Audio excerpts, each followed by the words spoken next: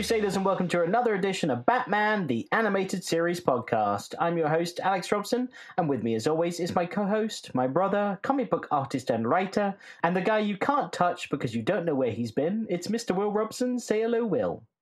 Hello, everybody. It's me, your favorite host of the show, Will Robson, and my brother. Okay, Mr. Favorite, how's the art life going? Well, we are currently sitting at 121% funded on my Kickstarter, which is fucking awesome. Thank you so much, everybody who's backed it so far. I cannot thank you enough. But it's not over yet, baby. It is not over yet. We still got like 2 or 3 weeks to go left in the campaign. And I'm really trying to get to that 6K goal. We're like at about 4,250 right now. Ish. So another 1,750, and then I can take October to just work on my own comic, which would be amazing. I don't need to answer to these big corporations to draw their characters. No, none of that. I can work on my own stuff. So that would be absolutely incredible. So please, if you enjoy this show, if you enjoy the silly antics that I get up to with my brother, and if I've ever made you chuckle, then toss me a fucking buck, baby. And it could be as simple as a buck. Like, it doesn't have to buy the whole bloody thing.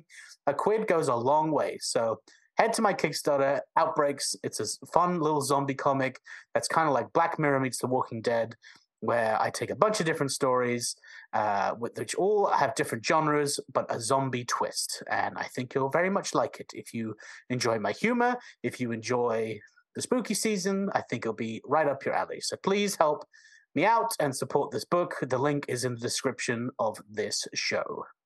That's right. You're getting real good at this. I'm just sitting there and I'm like, I don't have to add anything. He's covering all the bases. Well, I've been on a podcast tour, baby, so I'm getting used to plugging it. You have. You've been whoring your voice out to every podcast that'll accept you. Yes, I'm getting a bit hoarse with all this whoring. What's your favorite podcast to do? None. My favorite podcast is chatting to my wife. I would love to listen to a podcast with you and your wife, to be fair. I think that would be jokes. Although there's so many inside jokes that people will be like, I have no idea what they're talking about. Yeah, exactly. All right. Well, we have a very special guest today. We have Mr. Alan Burnett back on the show, and this time he's back to talk about Mask of the Phantasm. As he is the writer and he conceived the story for this film, I thought it would be perfect to have him back. So, buddy, I know you couldn't make this interview, but are you ready to hear me chat with Alan Burnett about Mask of the Phantasm? Yes, let's hear this show, baby. So, Alan, I'm so excited to have you back today as Mask of the Phantasm has just been released in 4K. And I thought there's no one better to talk to about this film than the guy who conceived the story for it and co-wrote it. So, Alan Burnett, welcome back to Batman, the Animated Series podcast. I'm happy to be here. I may ask you, what is 4K? But, of course. Yeah, that's fine. I'm happy to answer that. So 4K is basically 4 times the amount of pixels on your screen per, I forget the exact measurement, but essentially it's the highest resolution possible for your home entertainment system. No, I guess I'll have to get a new copy of it then. So. I feel like Warner Brothers should be sending you a new copy, man. They should be sending you every time. But anyway, welcome back to the show. To start with, I just wanted to remind you that Mask of the Phantasm is considered by many to be the greatest Batman film ever made. It's actually about Bruce Wayne and Batman, and that's why I think it really holds up. It's not just about his rogues gallery or an origin story for a villain. It's about the man behind the mask. So when you hear people say that to you, what are some of the memories that instantly pop into your head about the making of this movie? Well, that's what I wanted to do. I wanted to make a movie about Bruce Wayne and tell the origin. We hadn't done that in the series, and we didn't have he didn't have a love life in the series, and we never really dealt with the origin in the series. So we decided to hit all those points when we did the movie, and we ended up also showing the origin of Joker in a way. So fans really liked it and still like it, and it's because of the fans that it still has something of a life, that it hasn't really gone away. So I'm very happy about that.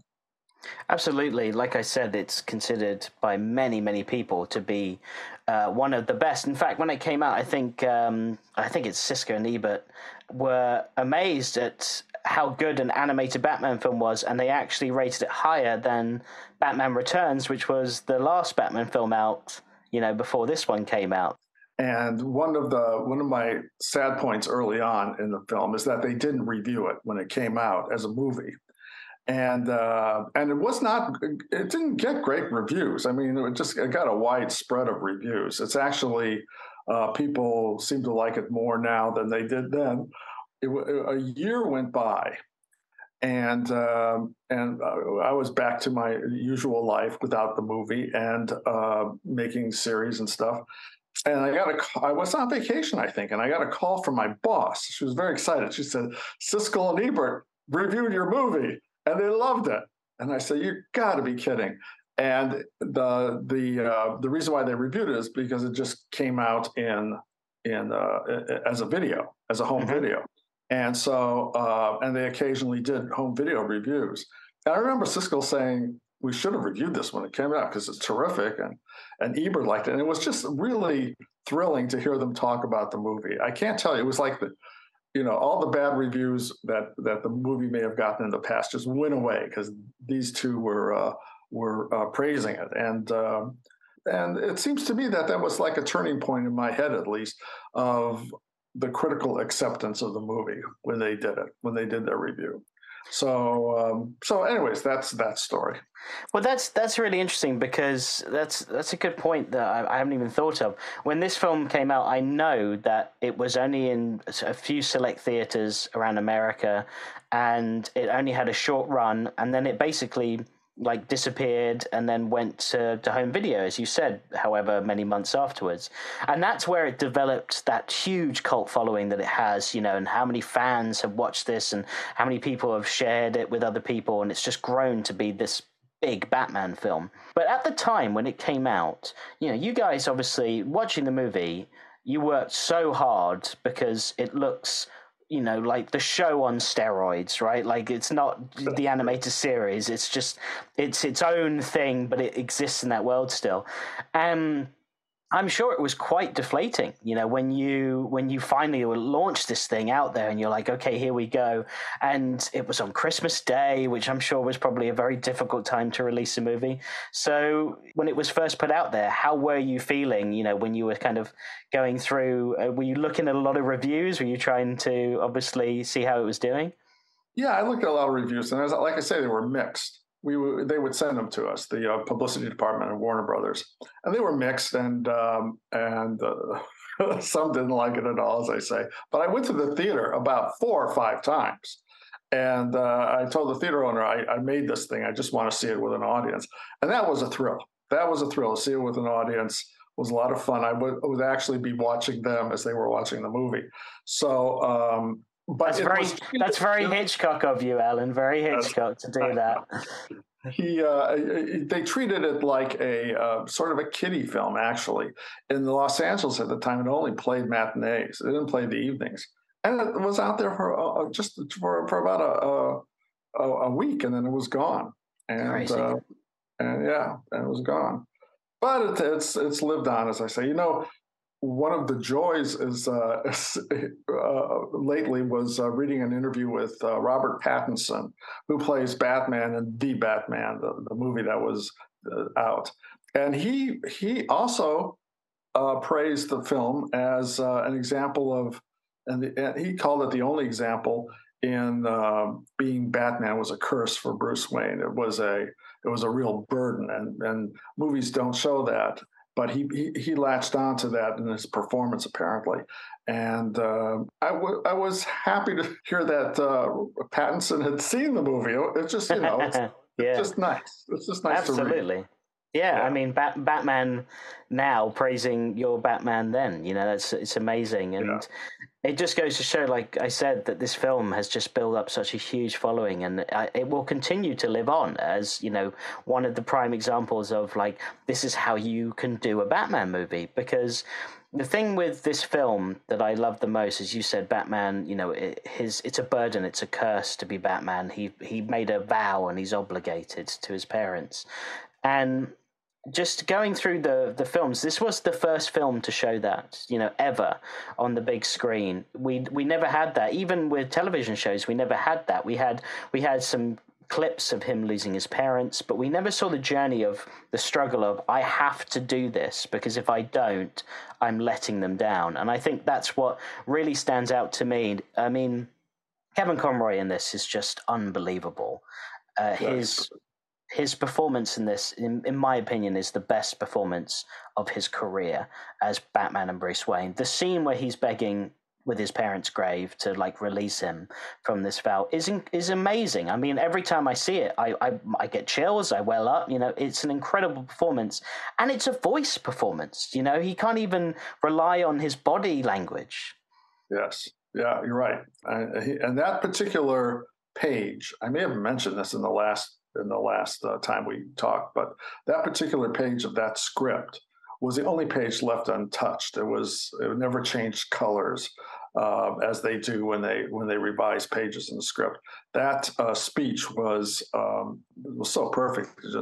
It stayed forever, and it was largely written by Marty Pasco. When we did the script, I intended to write the whole thing, and there just wasn't time. But I wrote a pretty complete and detailed outline so that I could divide it up among my story editors, and they could all write a piece of it. And Marty got that section of the cemetery scene and some of that flashback. And Paul Dini, of course, got the Joker's introduction section. He's our Joker guy. And Reeves did the last act of it with the last battle between Batman and Joker. But that particular page, that never changed. Not one word of it ever changed. Yeah, it's perfect. And his performance is great.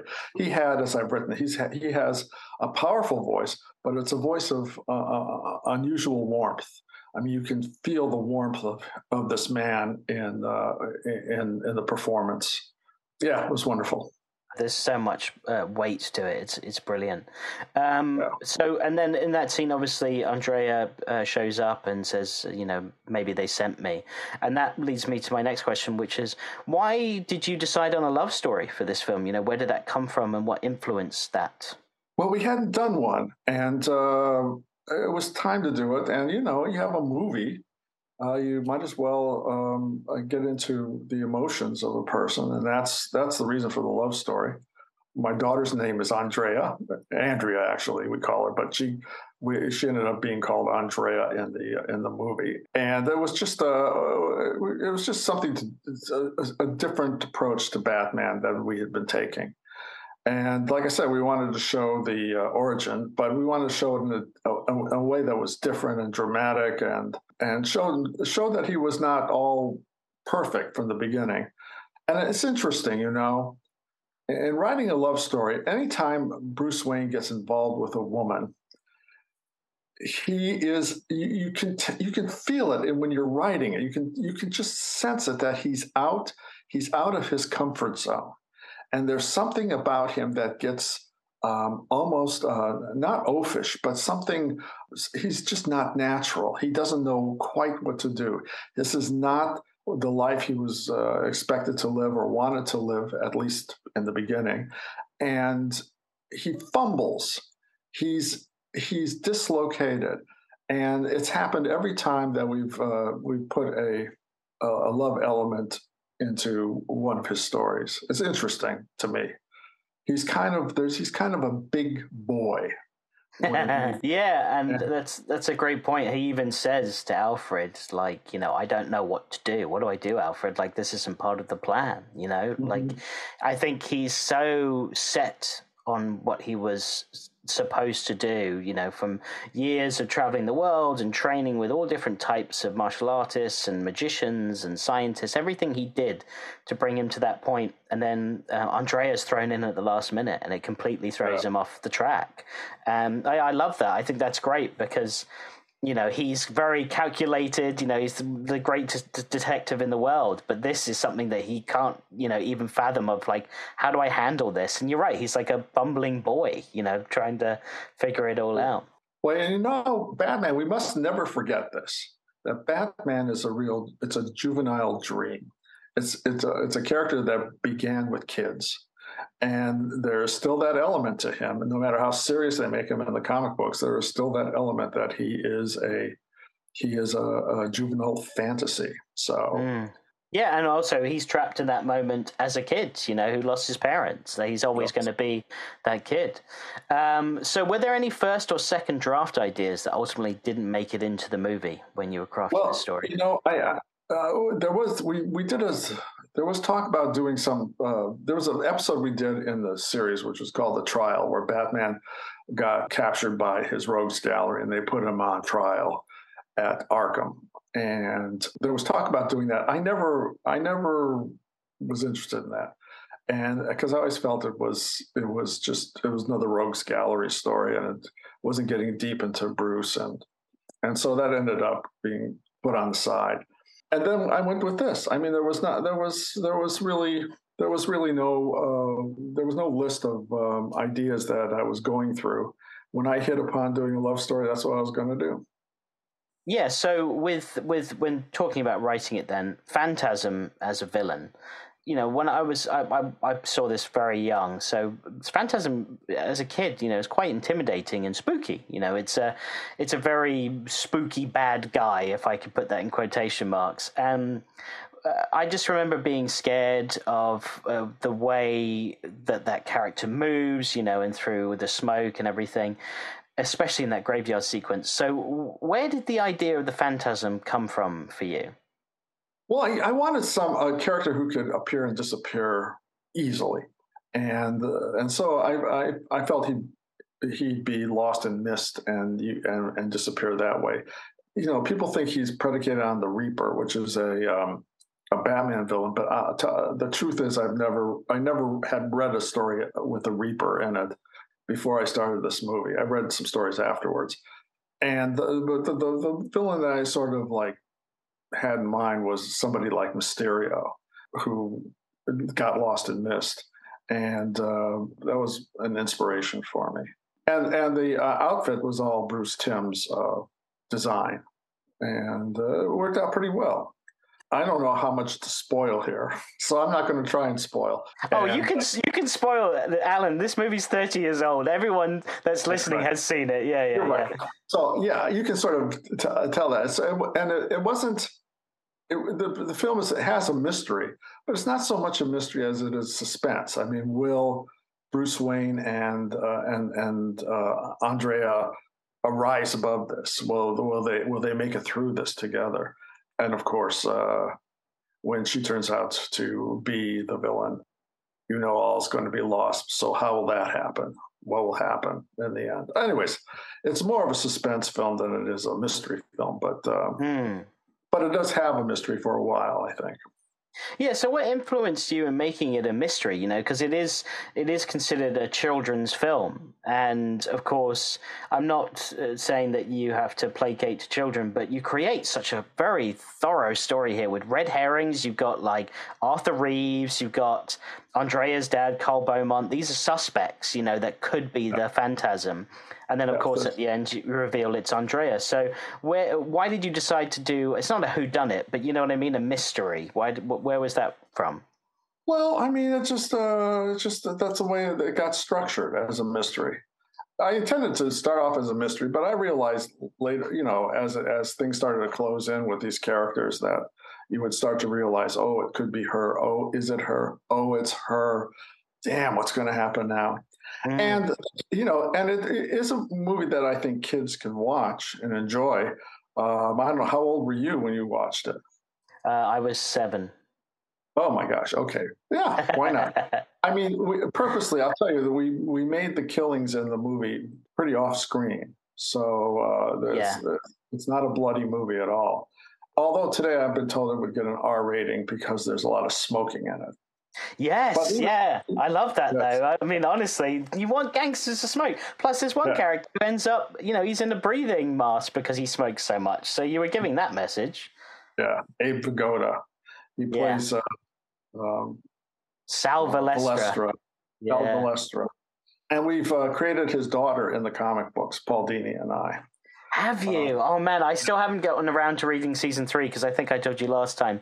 I'm waiting for the whole collection yeah, to be in one, like, graphic novel. That's what I'm trying to think of. So yeah, I'm waiting for that. That's cool though that you've carried on that story. I love that. yeah. Her name is Esther Balestra. Estra Valestra. She's a cross between Ma Barker and Liza Minnelli. I love that. Yeah, and so with the gangsters in this film, they have such great names. Like we've just been talking about Sal Valestra, Buzz Bronski, Chucky Soul. Like those names. Just I've remembered forever since I've seen this film. They're just such memorable gangster names. And you didn't. What was it like writing this film without BS&P kind of really breathing down your neck? Well, I felt like we had a bit more freedom, and like I said, we did have to do a movie that would get a rating that kids could see it. So we were careful. BS&P was never a problem on Batman the Animated Series. In some ways, they were heroes for us. Avery Coburn, I may have mentioned her in the last interview I had. She was our BS&P person, and she truly helped us. And she truly understood what we were doing. And even though we were under children's programming over at Fox, we were a 3:30 in the afternoon show, so we could be right there with Mannix and the other TV detectives who got reruns in the afternoon. So we just watched the violence, and the rest of it, it's a pretty mature film. I mean, the dialogue's pretty good, and the performances are great. It was an interesting process. Making the film was interesting. Originally, it was supposed to be a home video. And Eric Radomski, who is one of our directors, or our main director, Bruce and Eric honchoed the show, the series, and everything throughout Batman the Animated Series life. And he had made a CG computer graphics Gotham City, which opens the movie. An executive came over from the lot. He saw this opening, and he said, "You know what? Let's put this in the theaters." And that's how it got put in the theaters. They didn't give us more money. They didn't give us more time. And there was a while there where we were wondering if we really had a movie, because some of the animation had to be redone and redone and redone, because it just wasn't looking that good for a movie theater. But in the end, we got the important animation and the important scenes. And that's how it was made. We had, by the way, an executive from the lot put in charge of the movie. Not that she did anything, but she was there as sort of a liaison between us and the studio. And her name was Dee Dee Allen. Do you know who Dee Dee Allen is? No. I did. As a film student, I thought, oh my God, Dee Dee Allen. She was the editor she's one of the most famous editors in all of movie history. She edited Bonnie and Clyde, and she edited Dog Day Afternoon. She may have edited Night Moves, which is another movie I love. But she's a fantastic editor. And she was assigned this movie to go. She was at the screening. She didn't say much. She really didn't do much. I'm not sure, but she was there if we needed her for something. And I was really dumbfounded that I actually met Dee Dee Allen. Her editing eye is amazing, but I don't think she ever got Batman. Occasionally when she'd ask a question, you realize she doesn't really know the history of Batman or anything about it. One day, we were about 3/4 of the way through production. We had a cut film, and there were still a few scenes that had to be slid in to fill some gaps. But we had our film, And I came to my office in the morning and I found this videotape, this cassette tape. We worked with cassette tapes in those days. And, yes. And it said on it, Batman, I forget, something about continuity. And I thought, what the heck is this? And I slipped it into the machine. And what somebody had done on the lot was taken the whole movie and recut it so that the earliest scenes were at the beginning. All the flashbacks were at the beginning.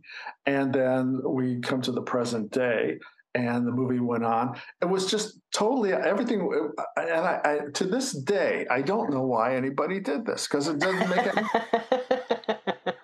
but I was nervous that the lot was nervous about the film. And to me, it's very understandable with all its flashbacks. So the flashbacks are very understandable. And I called up executive producer Tom Rugen, and I said, "What is this? What are we supposed to do with this?" And he said, "It doesn't work, does it?" And I said, "No, it doesn't work." And, so someone was just tinkering to see if they could re-edit the movie to make it canonically, like going through from start to finish, literally from when he meets Andrea all the way to the end scene with the Joker at the future world. Wow. And I never really found out who did this or why. I really never did find that out. But I have a feeling Dee Dee did it just to see what it looked like.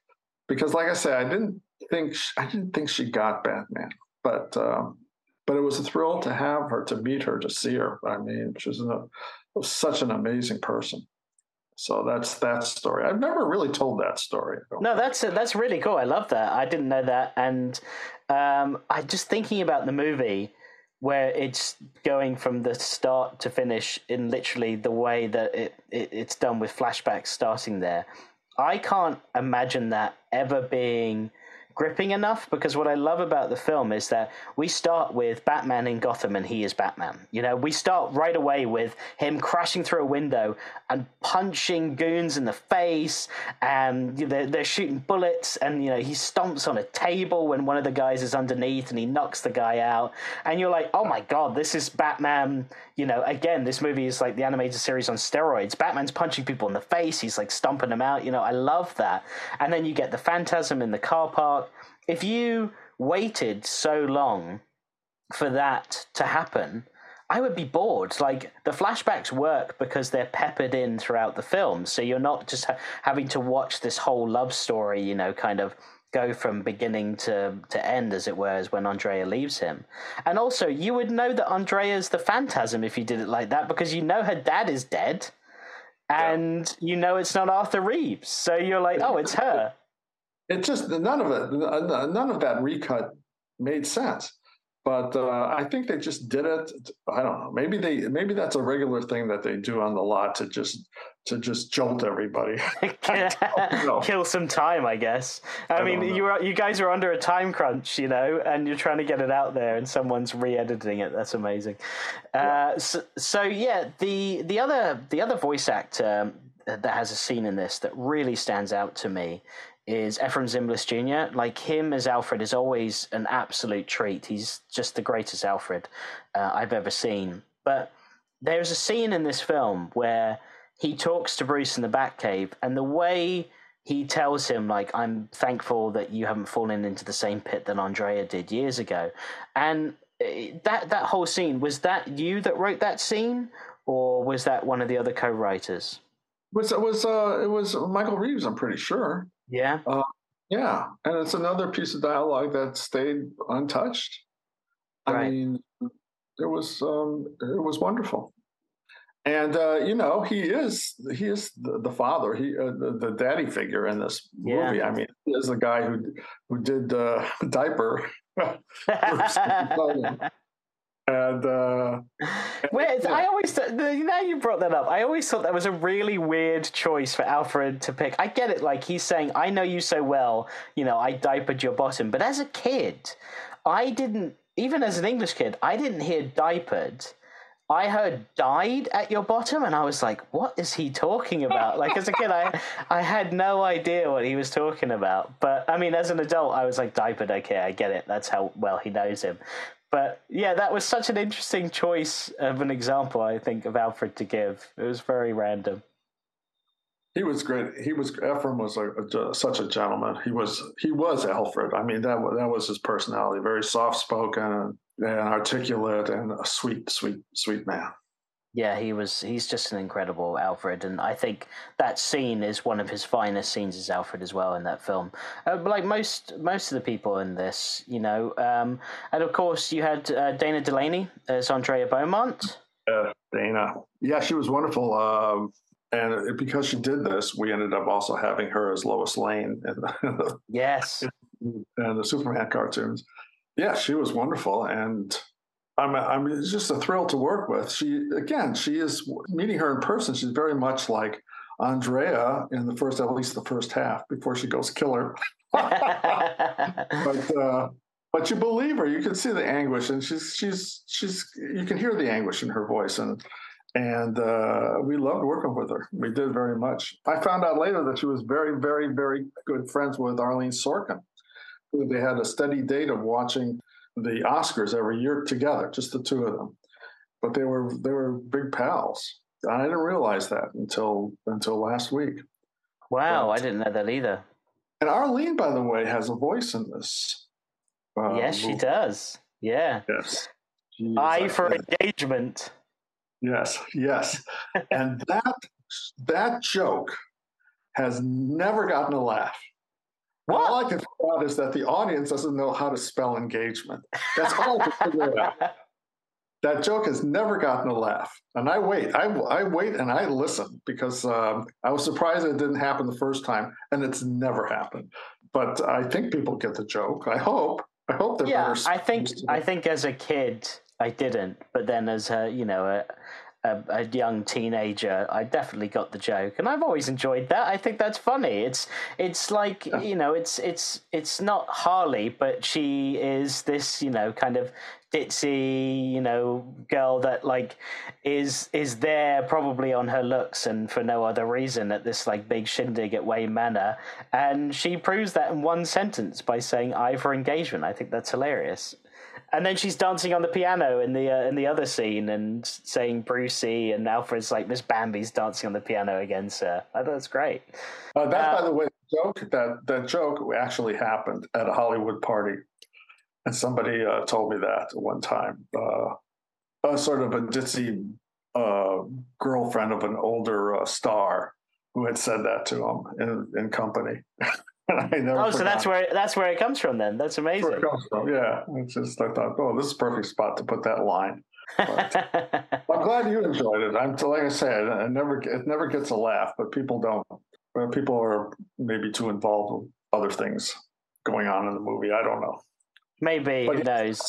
Arlene Sorkin did that voice, and she's much, much missed. Much missed. Yeah, absolutely. So, did you ever manage to make it to any of the recordings of this film? Were you in the booth during some of the recordings of this? Yeah, I was probably at all the recordings. Wow. And then we mixed it, and the sound I was there, and that was interesting because. This was intended to be a home video in the beginning, and then it became a release for in the movie theaters. And seeing it on a big screen, you were aware of mouth flaps more than you were on the small screen. And I think we spent a good day mixing the sound of that movie, moving people's dialogue so it fit better. It always seemed just a little like a frame off. And it was maybe the most frustrating part of making that movie was making sure that the dialogue in limited animation on the big screen looked right. Yeah, that sounds really annoying. I mean, as a guy who does a podcast, and I do editing, and I have to like shift audio files around and stuff like that. And if something's off, I'm going in there and fine-tooth combing it and making sure it's all right. But I'm using technology of today, not technology of 1993. So I'm sure that was really difficult at the time. Yeah, and it's difficult because it's only a frame off. but you sort of see it. Yeah. And you wonder, and after a while, your eyes start to go crazy. But we did, but it worked out in the end. Do you have a particular favorite scene of the film? And then also, do you have a particular scene where you wish you had more time or something was different about it? Well, there are scenes in which I wish the animation was a little more fluid than it is. But one of my favorite scenes and one of my favorite performances is by Hart Bochner, and he plays Arthur Reeves, the councilman who is with a sinister past. The scene where he gets affected by the Joker gas, and has to explain this horrible, horrible story while laughing his head off, is one of my favorite scenes and favorite performances in the film. And I was to be in the studio was like an electric thing to watch. I bet. He did it perfectly the first time, and we may have used his first take, but we did one more take with him, and it was equally as good. And that's what we do. We usually like to get at least 2 takes to have choices, and he just did that beautifully. And it's one of my favorite scenes. It's one of my favorite scenes and my brother's favorite scenes as well. We have over the years have always loved to. There's that particular scene where he's laughing and goes, "Oh no!" when he sees Batman in the window, but he's laughing as he says, "Oh no!" And both my brother and I have always done that, like, "Oh no!" when we're like something's happening where something's going wrong, but like it's not the end of the world. You know what I mean? And it's so well animated and so well performed. And I didn't know until we reviewed it recently, but he played Ellis in Die Hard, and he's like such a standout character in that movie. You know, he's the guy that like sells him out, John McClane, and then, you know, goes to Alan Rickman and was like trying to make a deal and then gets killed for it. And he's a sleazy character in that, and he's a sleazy character in Mask of the Phantasm. And I love his performance in both those movies. They're great. You're right. I forgot about Die Hard, but he's terrific in that. He's a guy who you think that there is has no consideration for anybody else, and in the end, he sacrifices himself, and it's a shocking moment because you're sure he's going to give things away, and he doesn't. But no, he was very good. I liked his performance throughout the whole thing. He was good. But that one scene is really it's a killer scene. So yeah, and it's great when there's the scene before he's poisoned as well, where Joker comes in again. My brother and I just reviewed it, and my brother said that's his favorite scene of the whole film because the way Joker looks in that trench coat and that hat, and he comes into that office and he's having this conversation.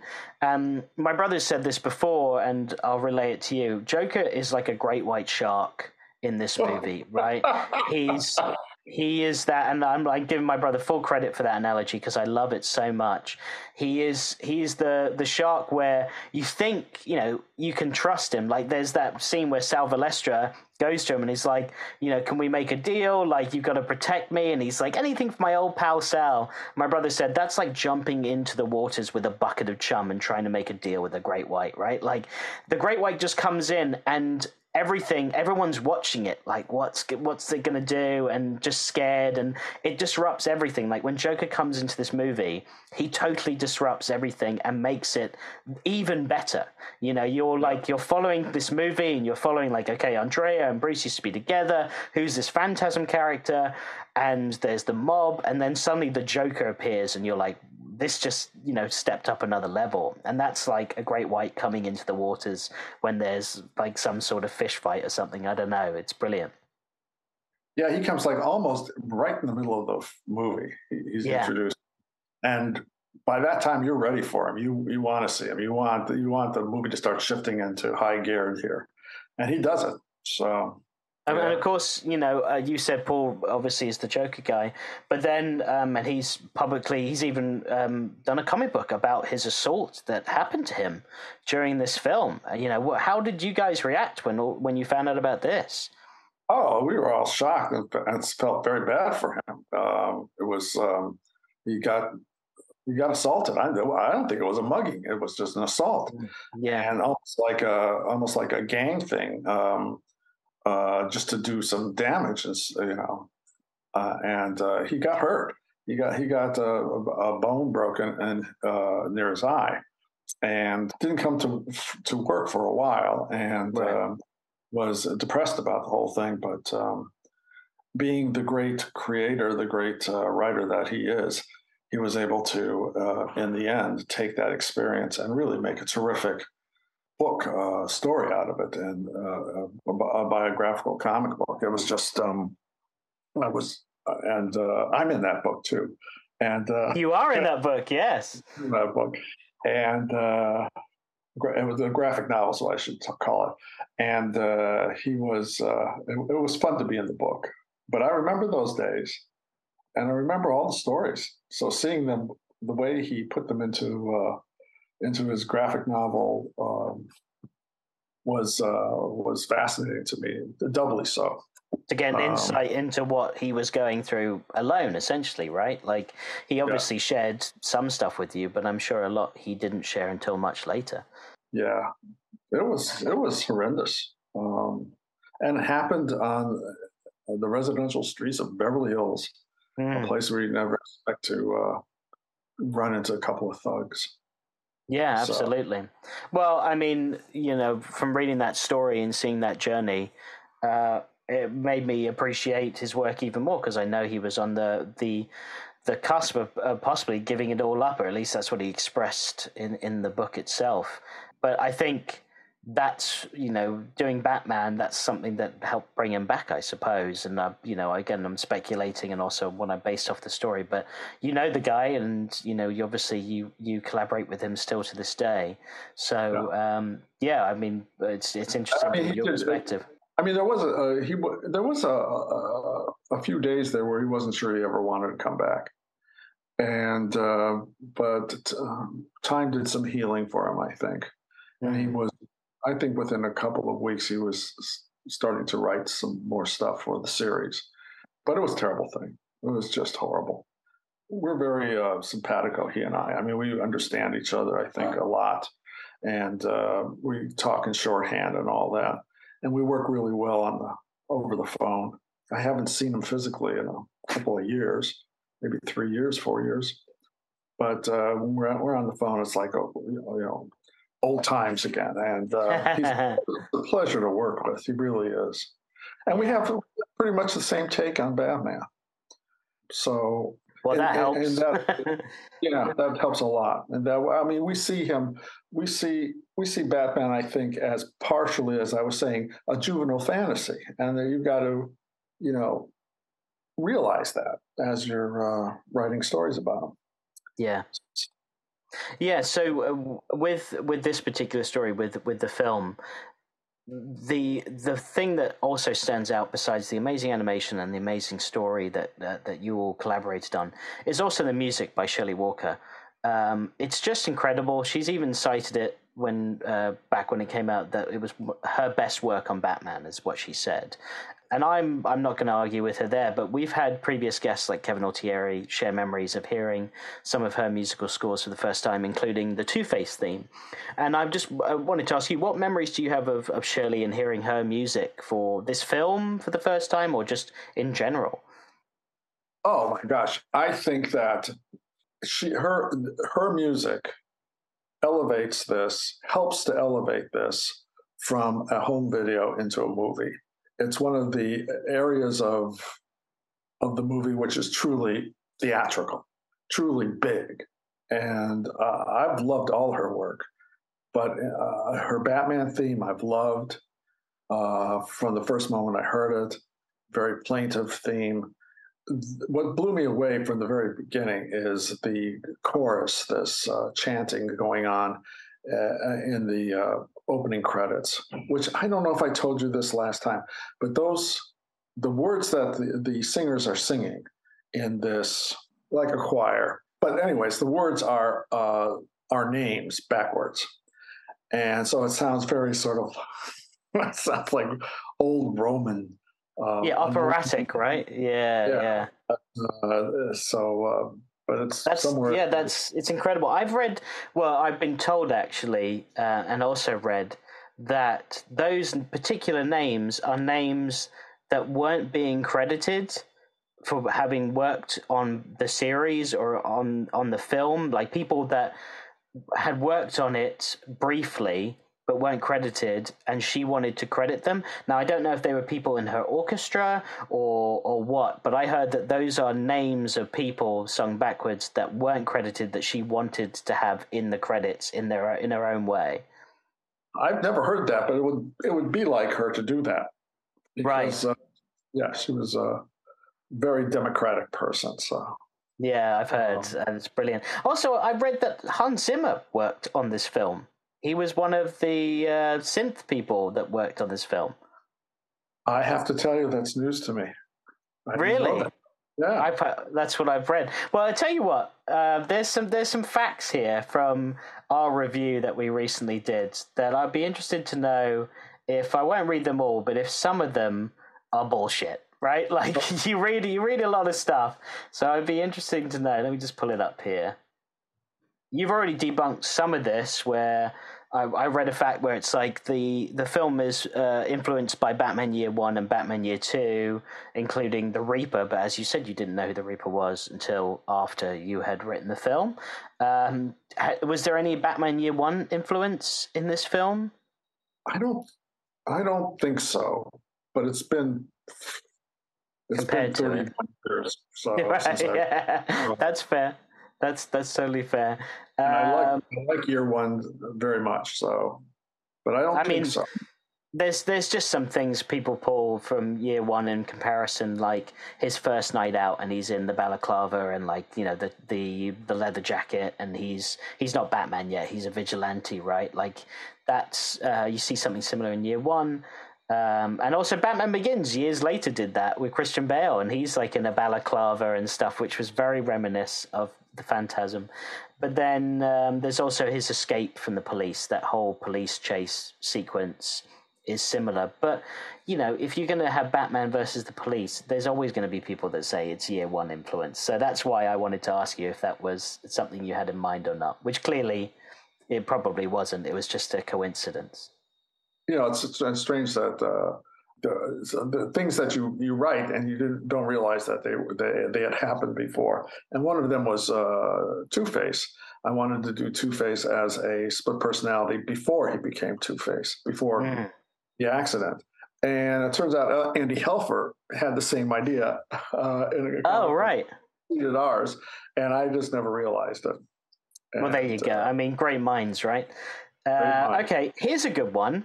Citizen Kane served as an influence for the flashbacks, a story about loss and the passage of time. Well, in a way, yeah. I love Citizen Kane. And I love the flashbacks tell the story, really. I mean, they keep pushing the story ahead. And I would let me put it this way. I was not afraid to use flashbacks because of Citizen Kane. Gotcha. Okay. Yeah, that's a good way to put it. I like that. Yeah, that makes sense. So the next one, the computer-generated Gotham City at the opening credits, was considered to be used in the animated series afterwards as the backdrop for Gotham City to replace the matte paintings. Is that bullshit or is that true? I never heard that. Okay. But I don't know why we didn't use it. It was nice. Maybe it just looked too different for. I think it would have. Yeah, it would have thrown off. It works for the film, but I think it would have thrown off the whole vibe of the animated series if you had that. And then years later, there was a Spider-Man show that had a computer-generated city, and honestly, it dates that show because the technology just wasn't there in the 90s to really make it, pop. It works for the credits, but those matte paintings you have in the show are timeless, right? Like they'll live on forever. They work. So I'm glad that if that was true, I'm glad it didn't happen.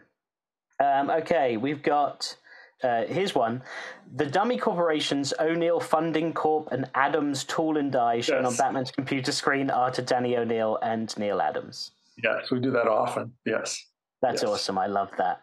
Then we've got the character of Arthur Reeves originated in the comics Half an Evil. Reeves was a short-lived comic relief who had a bone to pick with Batman. He ceased all complaints after Batman frightened him with a senseless one-timed boo. Apparently he scared him with the boo. Yeah, that's probably true. I probably got that from the comic books. Gotcha. And the reason Cool. I say that is because one of my writers is Michael Reeves, as I said, and they're spelled the same way. And I don't think I would have used Arthur Reeves as a name if he wasn't in the comics. So it's just a coincidence that my writer and this character had the same names, but I didn't. So I'm saying to you, I think I got it from the comic books. Yes. Gotcha. So here's one that includes you. Bruce Timm went through approximately 20 different character designs for the Phantasm before he created the version that we see on screen. The large blade on the right hand was not part of Timm's original design and was added later at Alan Burnett's insistence. I don't remember insisting anything, but he did have several versions of it. I'm not sure it was 20, but he did have several versions of it. And I don't remember having any battles with him about the knife. Never. So, or the blade. Was that something you wanted, the blade? Yeah, I think I did. Yes. Yeah, it's cool. Yeah, I like the blade, and it was great for the action figure as well. Which actually that leads me to a really interesting thing. You know what I'm about to say, right? The action figure that was sold, which the Phantasm, the mask was off on the action figure. So when you would go to buy the Phantasm, you'd see it's on. Yeah. All I can figure out is that the movie was out of the theaters and they didn't care. I guess so. Yeah. They were staying true to it, so that's fine. And what else we have here? Oh yeah, the final one here. During early development, the film was going to be called Batman Masks. It was, however, changed to Batman Mask of the Phantasm during production. That's true. Why? True. So where did that come from in changing the title? It just seemed too. Maybe it didn't seem too dramatic a title. So we want to add some drama to it. So we added the Phantasm, which was a character I didn't realize. I didn't think the name Phantasm had been used in comic books, and apparently it had. Right. Marv Wolfman thanked me for using the name because I guess he got a check for it. No kidding! I didn't even know that. That's great. Yeah, but he had a character called Phantasm in one of the comics he wrote. But I didn't get the name from it. It was just great minds again. Yeah, again, great minds, yeah. Now, with Phantasm, were there any ideas that were thrown around to use her again in either a sequel to the movie or the animated series? Were there any plans to possibly bring her back? I know she comes back way down the line in a Batman Beyond Justice League kind of combo episode. You see her briefly because she's like hunting Terry McGinnis's parents.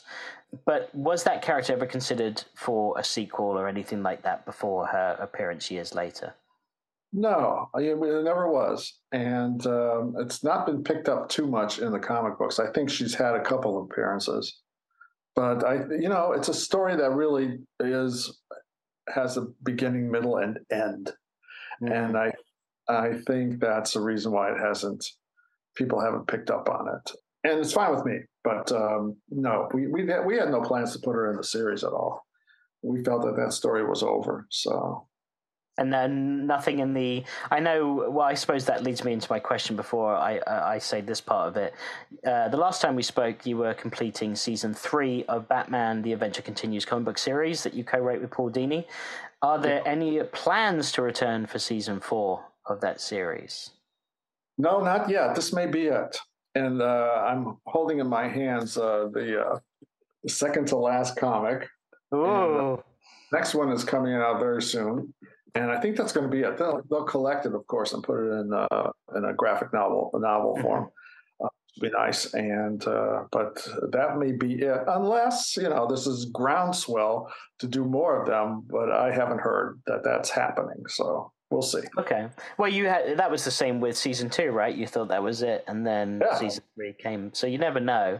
Crossing my fingers. Like I said, I haven't read season 3 because I'm waiting for the graphic novel collection, and I'll definitely read the hell out of that, like I did with season 1 and season 2. And yeah, season 4. I mean, I really like the Phantasm and Andrea, and I've always wanted to see more stories. So take that for what it is, man. But I think there's a lot of fans out there love that character. They love Mask of the Phantasm. And yeah, I think Andrea, you crafted such an amazing character there that it would be great to see her return in some form or fashion. So fingers crossed on this end, at least. Yeah. It's something we would think about if we went into another year of The Adventures Continue. It's just we haven't been told yet, so we'll see.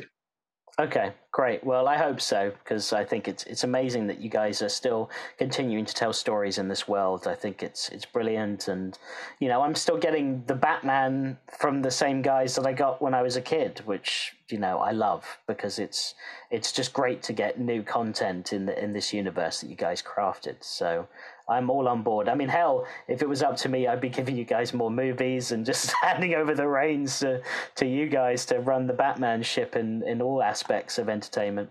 Well, thank you very much. I appreciate it. There have been a couple of screenings. I went to a screening of it. It's having its 30th anniversary this year, Phantasm, and I was invited to go to a screening of it presented at the Fountain Con comic book convention, which was in Kansas City, just outside Kansas City, and that was fun to see it again. I hadn't seen it in years.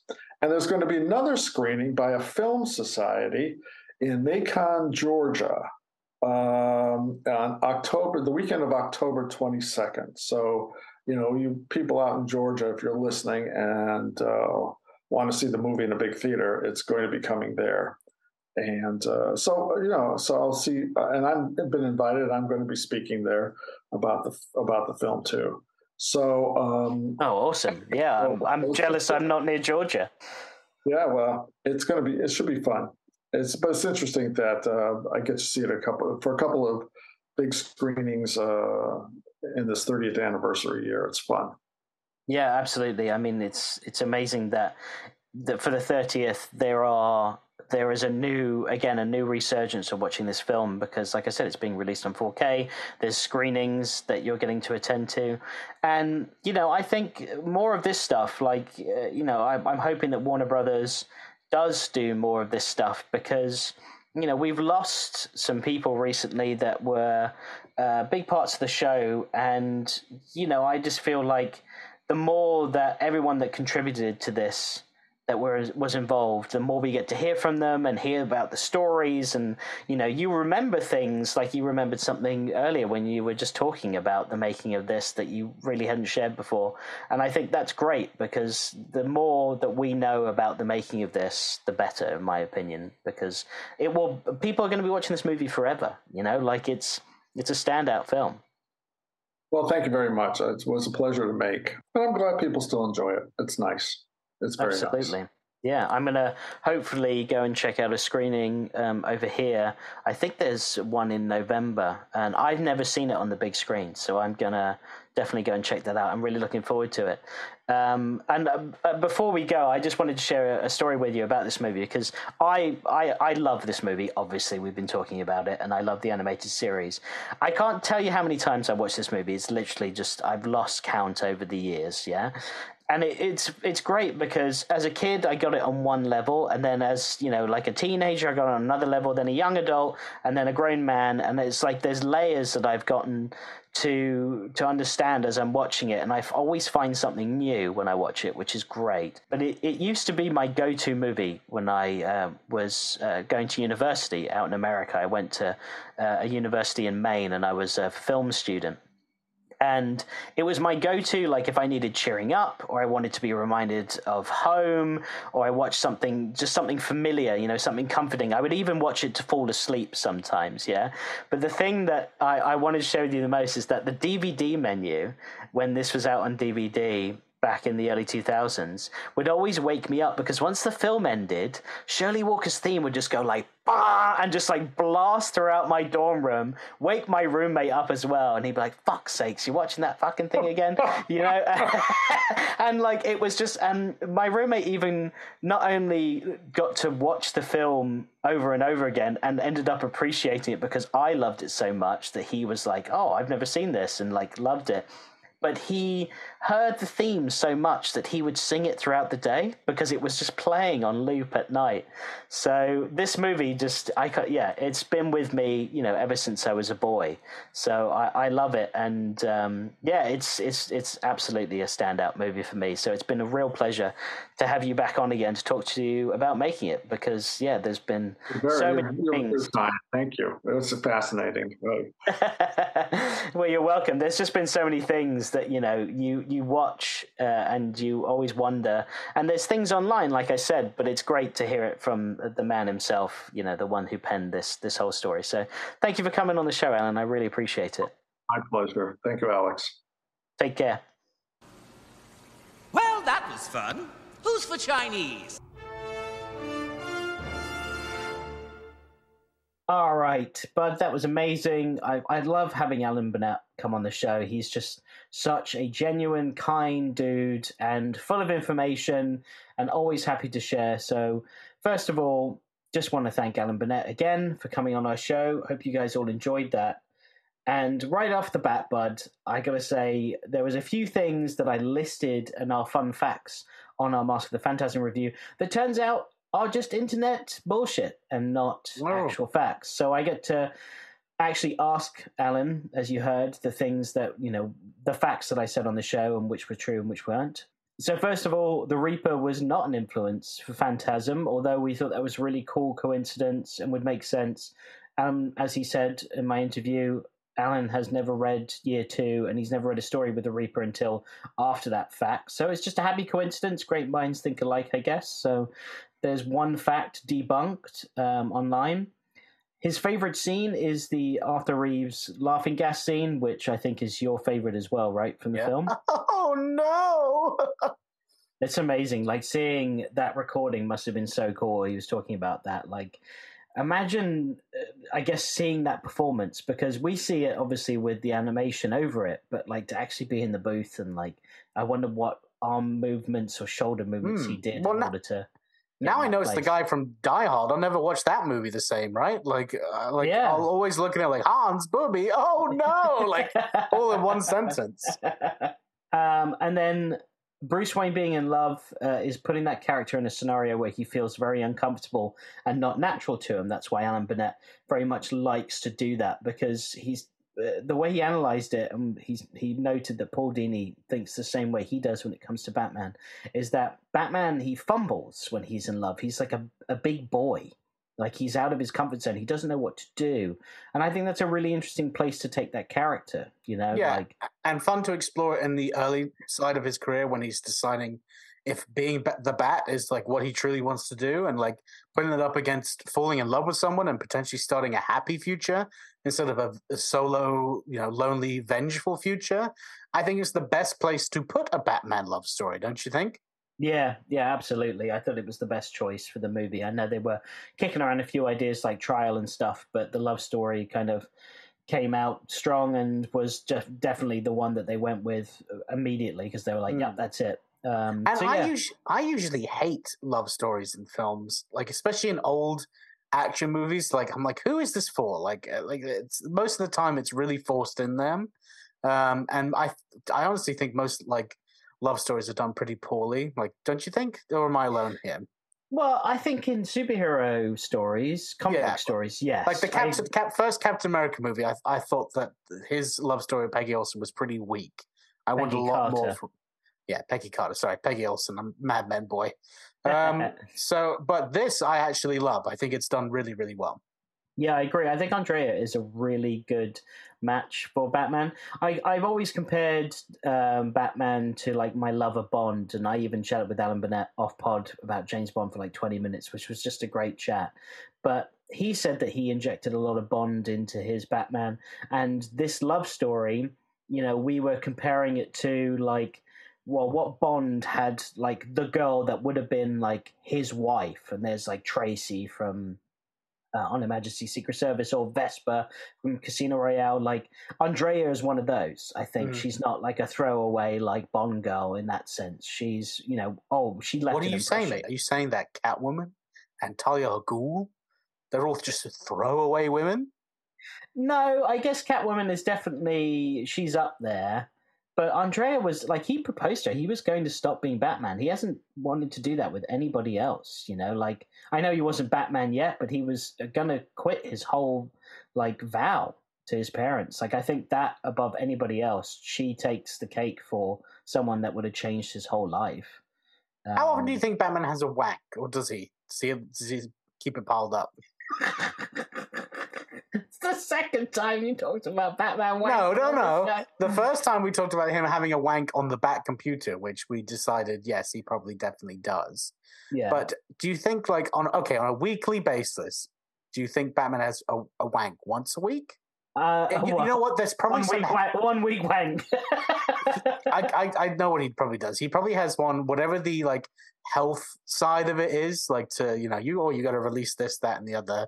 He probably follows that, just like it's like, oh, this is the healthy thing to do, Alfred. That's why every other day. Listen to this. Alfred's gonna be there to do it. Yes, sir. Here are the tissues. I understand it's the healthy thing to do every other day, sir. I would just really rather you not just choose to do it anyway in Wayne Manor, because right now you're just going around and going, oh, I forgot to do my wank today, and then and then he finishes anywhere in Wayne Manor, and I have to clean it up. And I signed up for a lot as your butler. I do. I cook your meals, I tuck you into bed, I help you catch all the superstitious cowardly lot in all of Gotham City, but cleaning up your loads all across Wayne Manor is where I draw the line, sir. There's a lot of rooms in this house, sir. There's many rooms. And most I walk into and I go, whoa, I slip because of all the loads you're dropping. Oh, I've wanked in them all, Alfred. It's been a good year. And I go, oh, there's the Bat's guano again. Because it's white, sir. What am I talking about right now? I don't know. Mr. Tangent tonight. Oh, God. Okay, going back to Alan Burnett. Yes, serious. Let's talk about someone that's very serious and a huge inspiration for the show and an amazing creator. Why am I talking about Batman having a wank? Let's get back on track. So Alan Burnett said when creating the Phantasm, the villain that he had in mind when creating that character was actually Mysterio from Spider-Man, which makes a lot of sense with like the reappearing, disappearing. He didn't go into why she knows how to do that, but he wanted a villain that could appear and disappear because it was just convenient for the story in order to, make it a mystery and stuff. He thought that worked really well. And I guess Mysterio, mystery, there we go. That works. Right.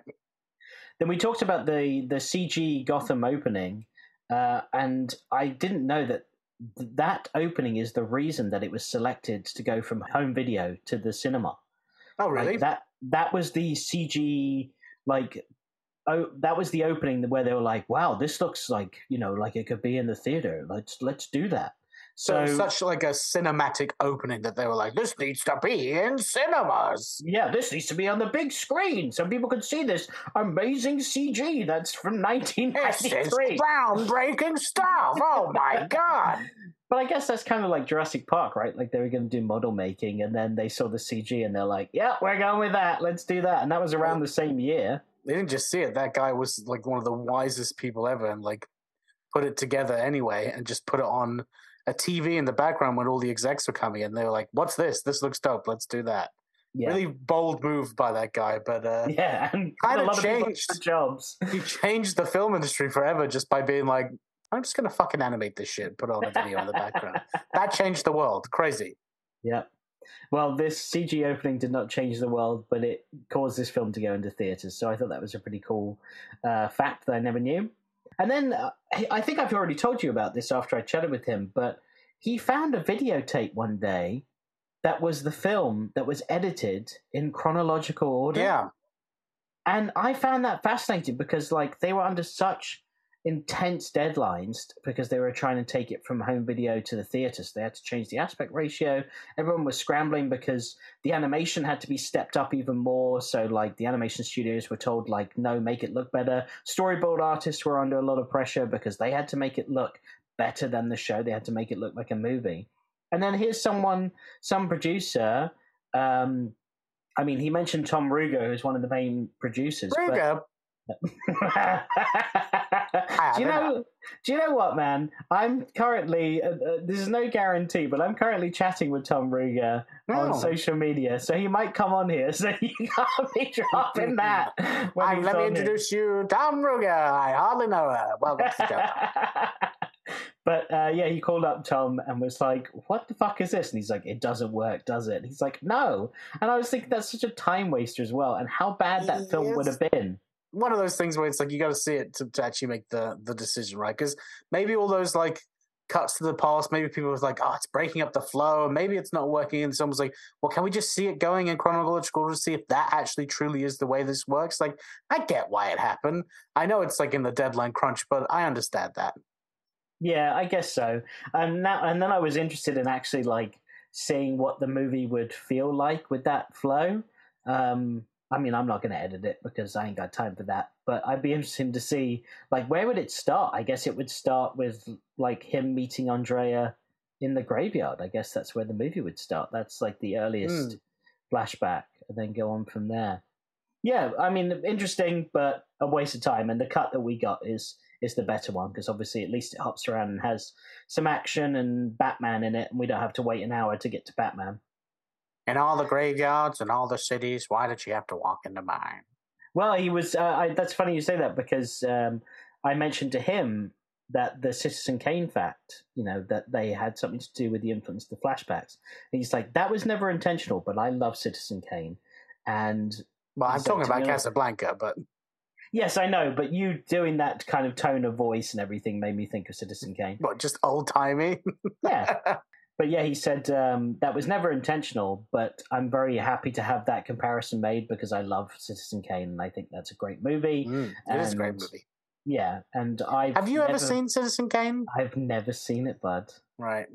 I didn't have the heart to tell Alan that because I know, like, he's already schooling me on Hitchcock again. How did you go through 3 years of film school and never watch Citizen Kane? I don't know. I only saw Casablanca recently, didn't I? Not a good film school there. Don't go to Southern Maine for film. Ain't gonna watch no good films there. I just saw. What movies were you watching then? What movies were we watching? It was a lot of like 80s and 70s like dramas. 80s? Well, yeah, and more 90s actually. More 90s dramas like Philadelphia, Forrest Gump. We watched Back to the Future. We watched The Matrix. That's just like what someone chooses to watch on like a night. Like, where's the film theory in all this? Where's the education of the history of film? Mate, I could unravel a whole film theory with The Matrix and how it has to do with like humanity and like gods. No, but film theory, like let's like. I'm sorry, I meant more history. Like I understand. Look, Matrix is a revolutionary film, but like, did you watch like Battleship Potemkin? Because I had to watch that shit like 20 times. No, we did watch Trip to the Moon? No, we watched Das Boot. Das Boot? Oh my god. What? Das Boot's alright. Again, don't go to Southern Maine, folks. Ain't gonna learn much there. A random tangent again. Oh, look, I'll quit the podcast right now.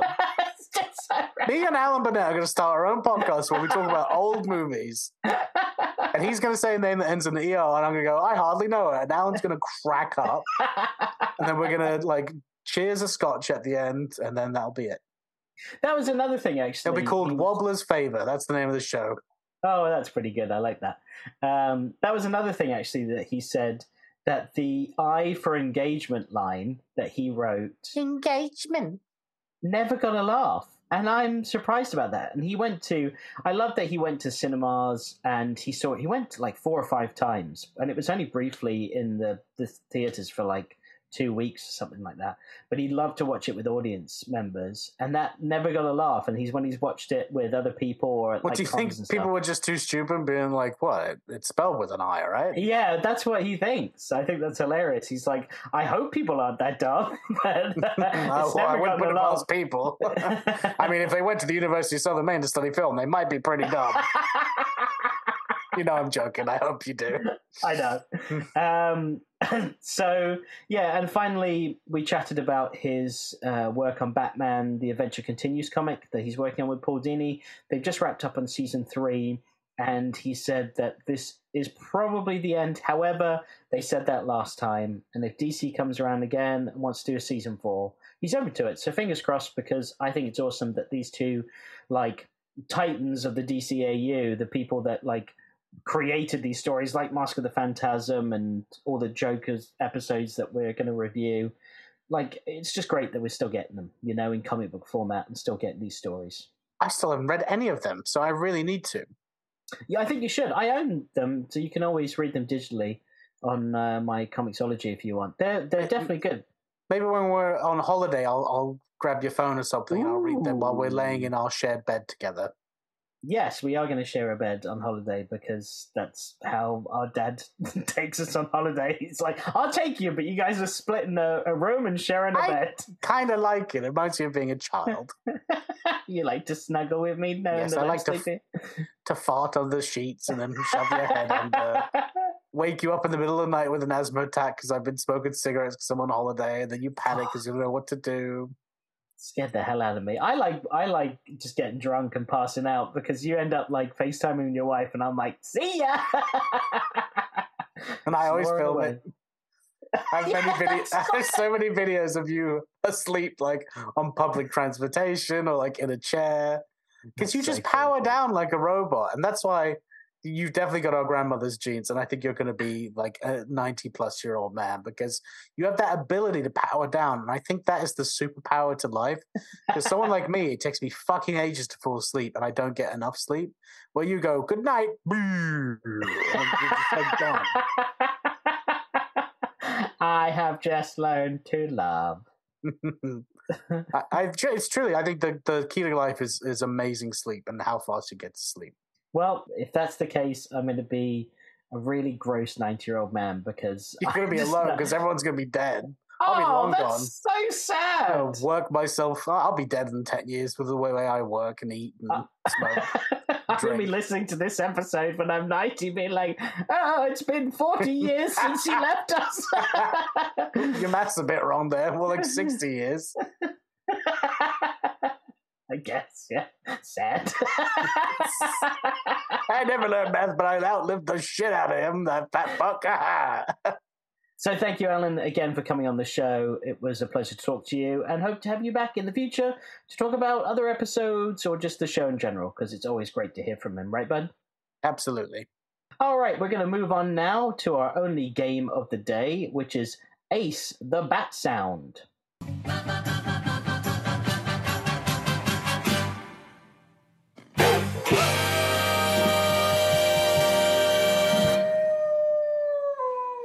This is a game that we play with you, the listener. Each week I'll play a brief music clip from the show and you have to guess who the character is or the title of the episode that the music belongs to.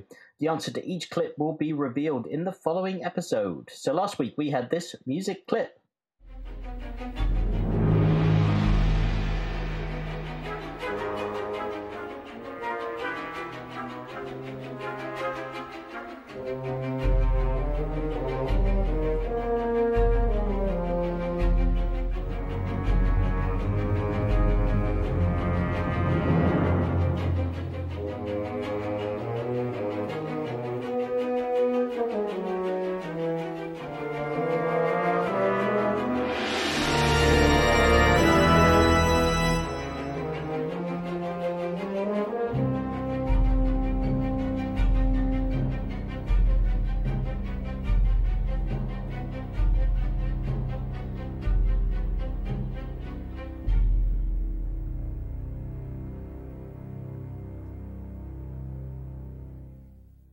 And if you still don't know, here's a clue of a voice clip from that episode.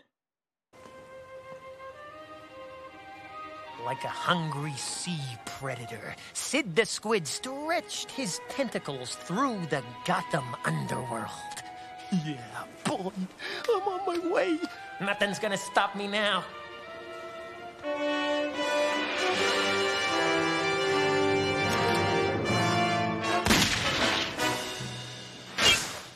Now, Bud, if I were to call you Sid the Squid. Would you be able to tell me where that music is from? The man who killed Batman. That's right. If you didn't guess it already, that is from The Man Who Killed Batman. A great episode that I cannot wait to get to. Yeah, it's Who's Up for Chinese? Yes, yeah, that's just one of our favorites, isn't it? All right, and here's the musical clip for next week's episode where you'll have to name the episode that the music is from.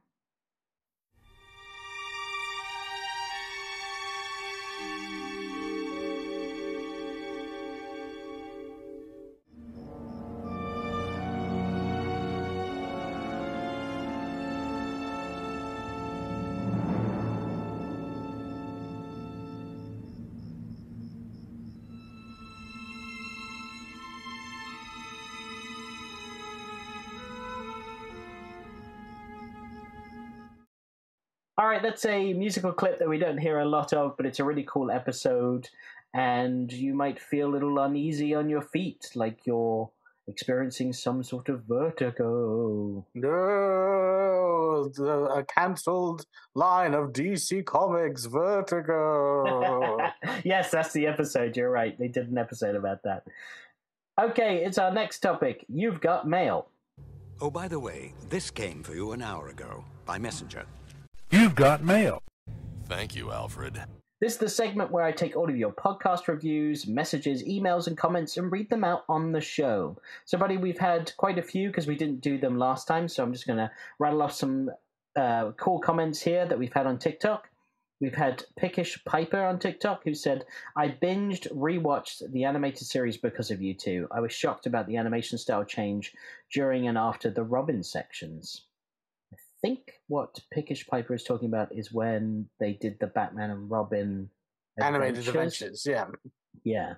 I think but it's still called that. Yeah, I like both. Both have good values for different things. I agree. Then we've got Hive Queen Jenny on TikTok. I finally started watching the animated series because of you guys. This show is so good. That's awesome. I love when we get those types of comments and messages. Yeah, absolutely. Crazy that how are people watching it because of what? Because of the silly videos that we post?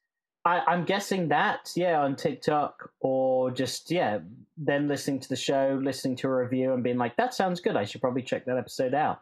And then finally making that leap into watching it. I'm guessing that's probably how it's happened, or it might be completely different. Hi, Queen Jenny, if you're listening, let us know. Let us know. Then we got Clara C on TikTok. You guys remind me of the golden age of fan dubs, which I thought was really nice. That's nice. We'll give you a golden shower for this golden age. What? I'm just going to say we're showering him in gold. I don't know what you're talking about. All right, I was waiting for you to be like, I'm going to be on you. Drip, drip, drip. You're going to say cut that. Mr. Marshall's son on TikTok says, I'm taking a full-ass gulp of my drink and I hear, do you think Bats had a wank on the Bat computer? And there's a bunch of laughing faces and crying faces. Well, you'll enjoy this episode then, where we also talk about Batman having a wank. Then we got Lord Timothy Dexter. Genuinely the funniest people on this entire app, meaning TikTok, which I thought was really nice. It's very kind. It is very kind. Then we got the Not the Only Sinner on TikTok says, I love these videos. Every time they voice over Batman, it makes me think of Matt Berry and how funny it would be if Matt Berry was Batman. And then we got a quote here. Joker, you really are the most devious bastard in all of Gotham City. Gotham City. Well, that's, as we said in previous episodes, my wife always compares me to Matt Berry. So, and I hear it. I mean, I'm not as operatic as he is, but I have my moments, that's for sure. Yeah, you do. And it comes out, I guess, in your Batman, at least according to Not the Only Sinner on TikTok. Andrea, I don't know about you, but I'm in the mood for some sexual intercourse. You were the Phantasm the whole time? So we got Swambo Entertainment on Instagram who said, I love this podcast group. Keep up the good work, guys. As somebody who is a fan of Batman the Animated Series, this is great. Thank you, Swambo Entertainment. Then we've got Ivan on Instagram who said, absolutely loved your Feet of Clay reviews. I actually didn't know about the gay subtext, and those episodes, along with the Freeze ones, or the Mr. Freeze ones, are my favorites. So the deeper meaning made it all the more richer. I don't know if you guys have read that One Bad Day comic for Clayface, but it was an equally poignant and heartbreaking character study with equal parts phenomenal body horror. No, I love body horror, so I would check that out. Yeah, there was a whole series of One Bad Day comics, and I was interested for some Batman villains. I was interested in reading some of those, so I checked that out. Then we got the Irish Batman on Instagram. What does the Irish Batman sound like? I am whiskey. I am potato. I am the Irish Batman.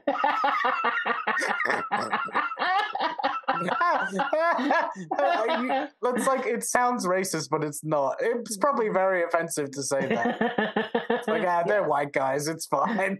It's like drinking tea and eating biscuits with English people.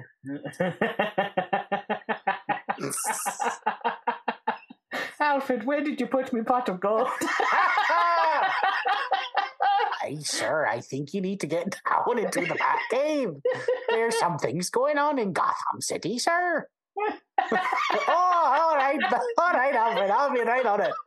I just gotta finish off this fucking bottle of Jameson. I'll help you out with that, sir. I haven't had my morning shot yet. Hey, Alfred, what the fuck is for supper tonight? Potatoes is all.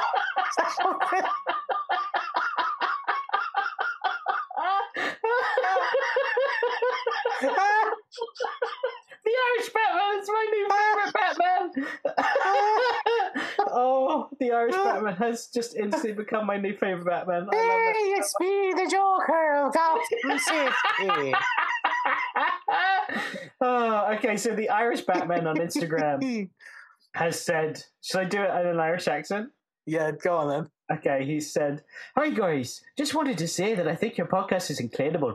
That was more Scottish, was it? Incredible. No, it's fine. Okay, I'll start over. "Hi guys, I just wanted to say that I think your podcast is incredible. I've watched Batman the Animated Series all of my life, and it's so good to finally find people to appreciate for the masterpiece that it is." Aye, that we do there, sonny boy.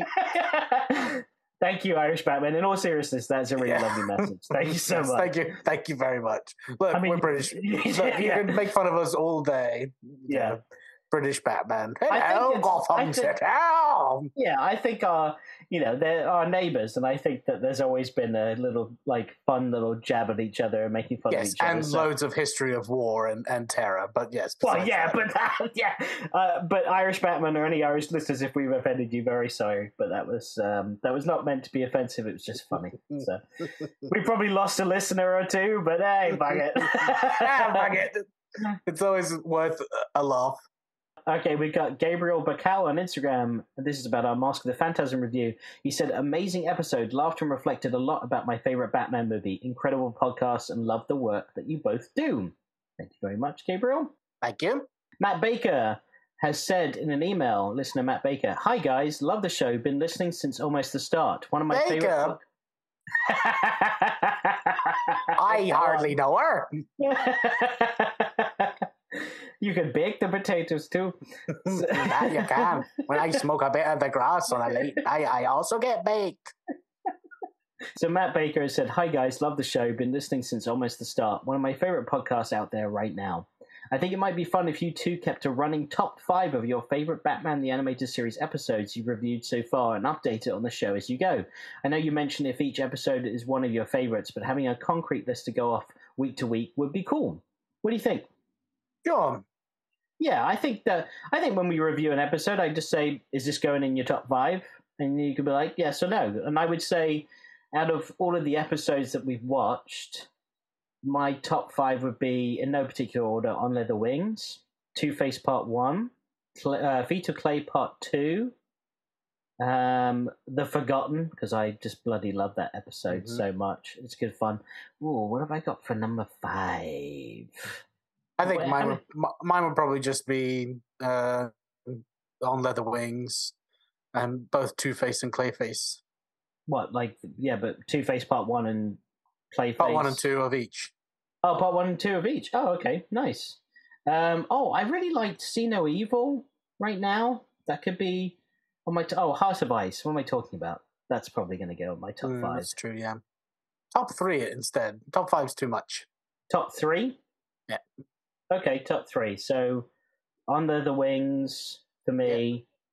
Two-Face Part 1 is so strong for me. Yeah. I love it. And Feet of Clay Part 2. Those are my top 3 right now. Yeah, I'll agree with that. That's fine. We'll make it a consensual list.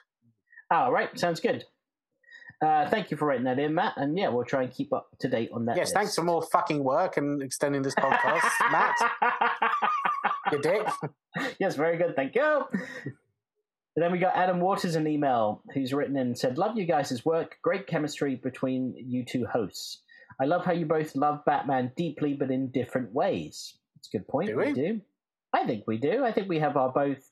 We have similar ways that we love Batman, but I think I love Batman in a different way. In like, I don't know. I've loved Batman for his like never give up spirit, and he's always been like this, dark and troubled. I used to be like such a fucking more emo kid when I was younger. Like, I didn't look emo, but you know what I mean? Like, I was like, oh, emotions and drama and all of that. Like, oh yeah, that's how you used to be.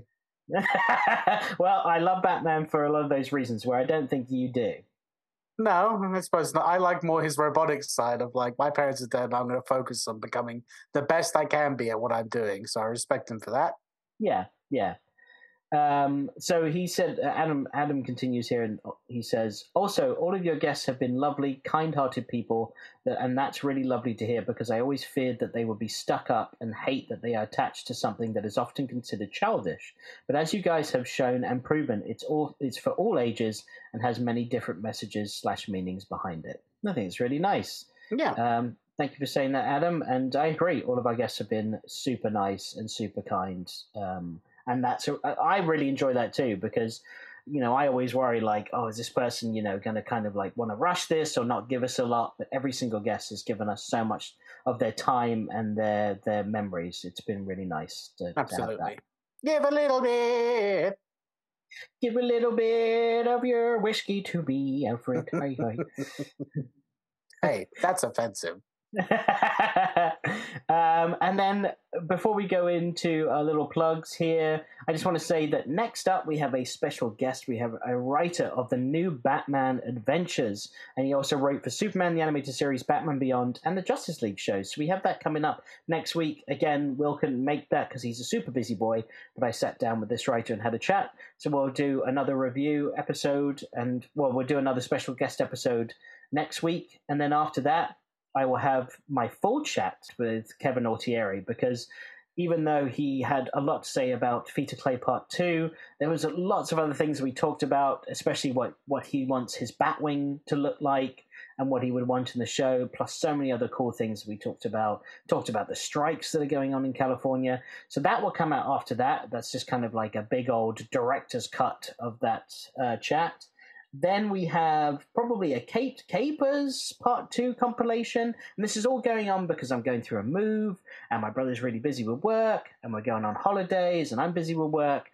So just Daddy's going to keep on giving you some content, something to munch on whilst we're busy. So we'll have those episodes coming out. There might be a week break, maybe 2, I'm not sure. But we will be back to review Joker's Favor in October, which is going to be awesome. That will definitely make the top 3, that's for sure. I mean, I hope so, yeah. As you said, don't want to big it up too much because it might not live up to that hype, but I can't see how it wouldn't. But wait and see, I guess. And if you enjoy this podcast, please be sure to leave us a 5-star review on whatever you're listening to us on right now, as it helps us back grapple up the charts and attract both new listeners and guests. And if you leave a review, we might read it out on the pod at the end of each episode. And please subscribe or follow us on your preferred podcast platform of choice if you haven't yet already. Also, you can follow us on social media at BatmanTASPod on Instagram, TikTok, Facebook, YouTube, everywhere but the app formerly known as Twitter, which is at BatmanTASPod1. And that's because why? Because we are the #1 Batman the Animated Series podcast. You are goddamn right. And in the description of this episode, you'll find a tip jar where you can gift us any amount of money you can afford to give if you so wish. As we aren't billionaire playboy philanthropists, any amount you can afford to give us is not necessary, but always greatly appreciated. And you can follow me on socials at Chef Alex Robson. And you can follow Will on his socials to stay up to date on what he's working on now and get a glimpse into the workday of a comic book artist and writer. Will, where can our listeners find you? Anywhere on the internet at Robson Inc., and that's ROBSONINK. And please check out my Kickstarter going on. I have my own comic book. That's my passion project. This is the thing I live and breathe for, and I would really could use your support on it. So head on over to Kickstarter, search Outbreaks issues 1 through 2. We're fully funded, but the ride's not over yet. The more funding we get, the more free stuff people get. And also, I just started doing this thing where every new comic book Wednesday, people are going to get a free comic when they sign up to my Kickstarter. So if you back my Kickstarter right now, you get a free first issue of Morsels, which is an amazing horror comic, which also features a cover by Alex Cormack, the same cover artist on issue 2. And then next week, I will be giving away a free superhero comic book, which is also going on Kickstarter. So when you back my project, you get lots of free stuff. So head on over there and get it down, baby. That's right. Yep, check it out. And the link's in the description below. Yeah, bud, that's really cool. I didn't know that you were doing that until right now. So I started it yesterday. Oh, awesome. Well, that's great. And then also, yeah, I know you can't say anything, but if you hit $5,000, then a very well-known artist who happens to be the co-creator of one of the most popular zombie franchises in the world, will be doing a cover for you. Is that correct? That's right. They'll be doing the cover for issue 3 and the trade paperback of the volume 1 of Outbreaks. So that's like my biggest goal, right? Like, sure, hitting the $6,000 means that'd be amazing. So I can work on Outbreaks for a month by myself instead of having to work for Marvel and DC. Great, right? Like, that's the dream. But $5,000 is the true goal, because that means I get to bring in an extremely special artist that will just elevate the book to a whole nother level and will be great for the fans of the book already. I mean, if you're a zombie fan, having this person doing the cover is going to be great. I'm going to love it. I mean, I'm making this book for me as the ultimate zombie fan. This is the ultimate zombie book. So, and if you don't even like zombies, it's still great anyway, because it's not just your stereotypical zombie story. We're doing a bunch of cool and interesting different things. And in the future, I'll be doing stories with my brother, which will be really awesome. So if you like Batman the Animated Series podcast, you will like Outbreaks. That's right. Yep. So go check it out. All right, but it's our last category of the day, which is what you putting in your holes. What are you filling deep in those holes? I'm still rewatching Curb Your Enthusiasm and having a great time doing that. Such a funny show. Me too, and I've surpassed you now. On yours, yeah. So I apologize every time you go in there, and it's probably skipped like 10 episodes ahead or whatever. But yeah, I only watch like 1 or 2 a night. So yeah, I've watched like 7 or 8 a day.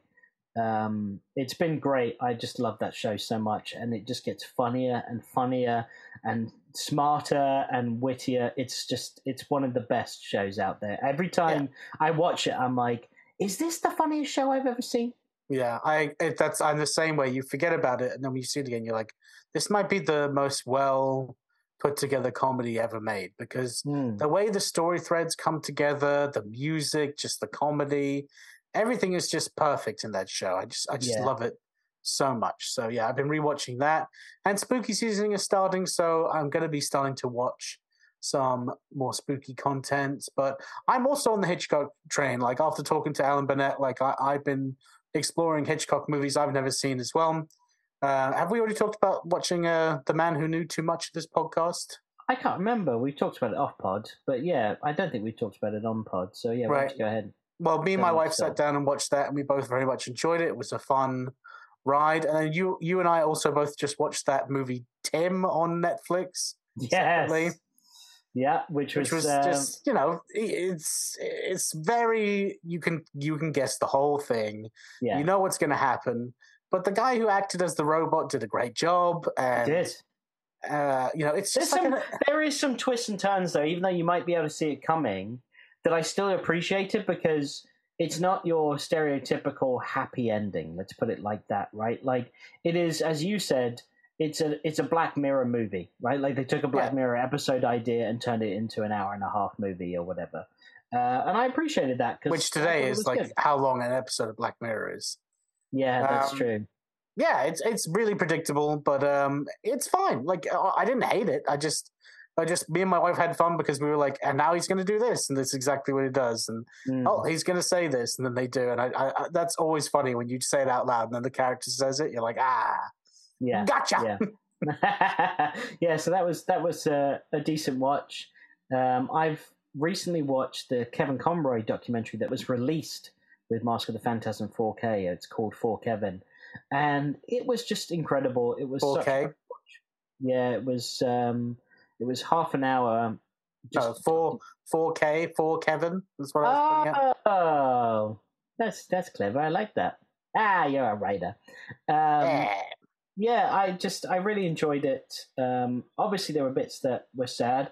I even got quite teary-eyed at one point because there was an amazing point that was made by Paul Dini and Eric Radomski and other people that were being interviewed on this documentary, where they said that if there is anyone that understood Batman, that lived a dual life, like hid his true self from people, it's Kevin Conroy, because in the 80s, because of the AIDS epidemic and everything that was going on, if you were an actor, you just couldn't say you were gay. It just wasn't an option in New York.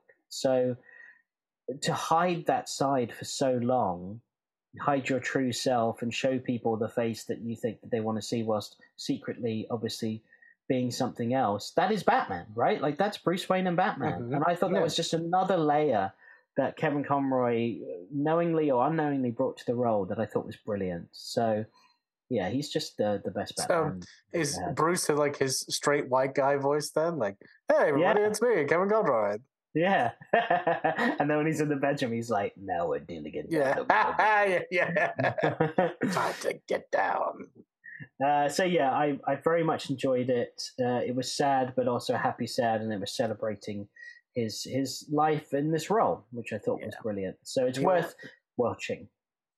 Yeah, he'll always be Batman for years to come. He'll be known as Batman. So absolutely. Yeah, and it was interesting because I got quite sad, and my girlfriend was like, "Are you okay?" And I was like, I'm watching this because obviously I love the show and I do a podcast about it. But for me, I was sadder than I expected, which caught me off guard because we do this podcast and we review episodes, and I hear Kevin Conroy's voice all the time, and I'm just watching him be Batman. So to suddenly see a documentary was like a tribute to him because he's dead and gone. It was like it was a reminder of, he's sadly not with us anymore. You know, and that was a bit of a shock because I was like, I don't even like register when I'm doing this podcast. Every time I watch Batman, I'm not thinking that's Kevin Conroy and he's gone. I'm just thinking that's Batman that I'm watching, right? And it's just like, and you're right, he lives on forever as this character. But I was taken aback a bit because it was just the power of that documentary shook me a bit. But it was great, so I recommend anyone out there to go pick it up and watch it because it's worth it.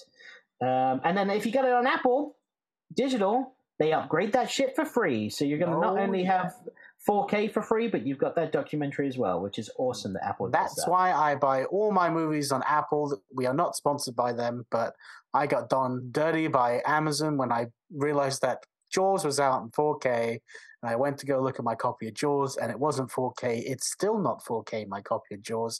So fuck Amazon. I'm an Apple boy, baby. And that's where you can find all of my library. I've given Apple hundreds of my pounds because of that one reason. Absolutely. And then the other thing that I've been watching that I've been enjoying is another Batman, which is Batman 66. I've been watching that and just loving just the fun and the color and the pulp of that whole series. You've always enjoyed that series far more than I could ever enjoy it.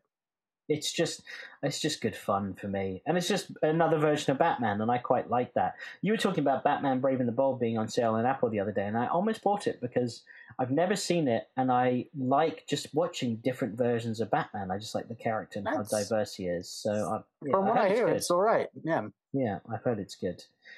Is there anything else that you're putting in your holes? No, I mean, I'll say one thing I've been doing recently is putting on music from The Sims 1 whilst I have my morning shower and my morning cleanliness routine has been really making me get to actual work because I'm in the middle of a crazy Marvel deadline. That's why I haven't been able to come on for these podcasts and things. And I'm also in the middle of launching my Kickstarter, so I'm just so fucking busy. So putting on that Sims 1 music grounds me of it's like I'm just getting ready for work, and it's da da da da da da da da da. And it's great. You're just in the shower, scrubbing your bits and bobs, brushing your teeth, and you get to work. Do you make sim noises whilst you're washing your hair, like? A bluten data crow. That's a good one. That is one that just instantly transported me back to playing that game. Very good. Hey, Alma. Hey, there's Anna. I love that. In fact, when I'm done with my deadline, I'm going to be playing some Sims 1 just to decompress because it'll bring me right back to being a kid. And that's all I crave for these days because being adult is the worst. Yep, nostalgia, bring it on. Make me relive my past. That's why we do this podcast. That's right. All right. Well, that's all the time we've got for this week. Join us next time where we'll continue talking all things Batman, the animated series. Until then, I've been Alex Robson. And I've been the Irish Batman. And remember that we are vengeance, we are the night, we are a podcast. Potato. Toodles!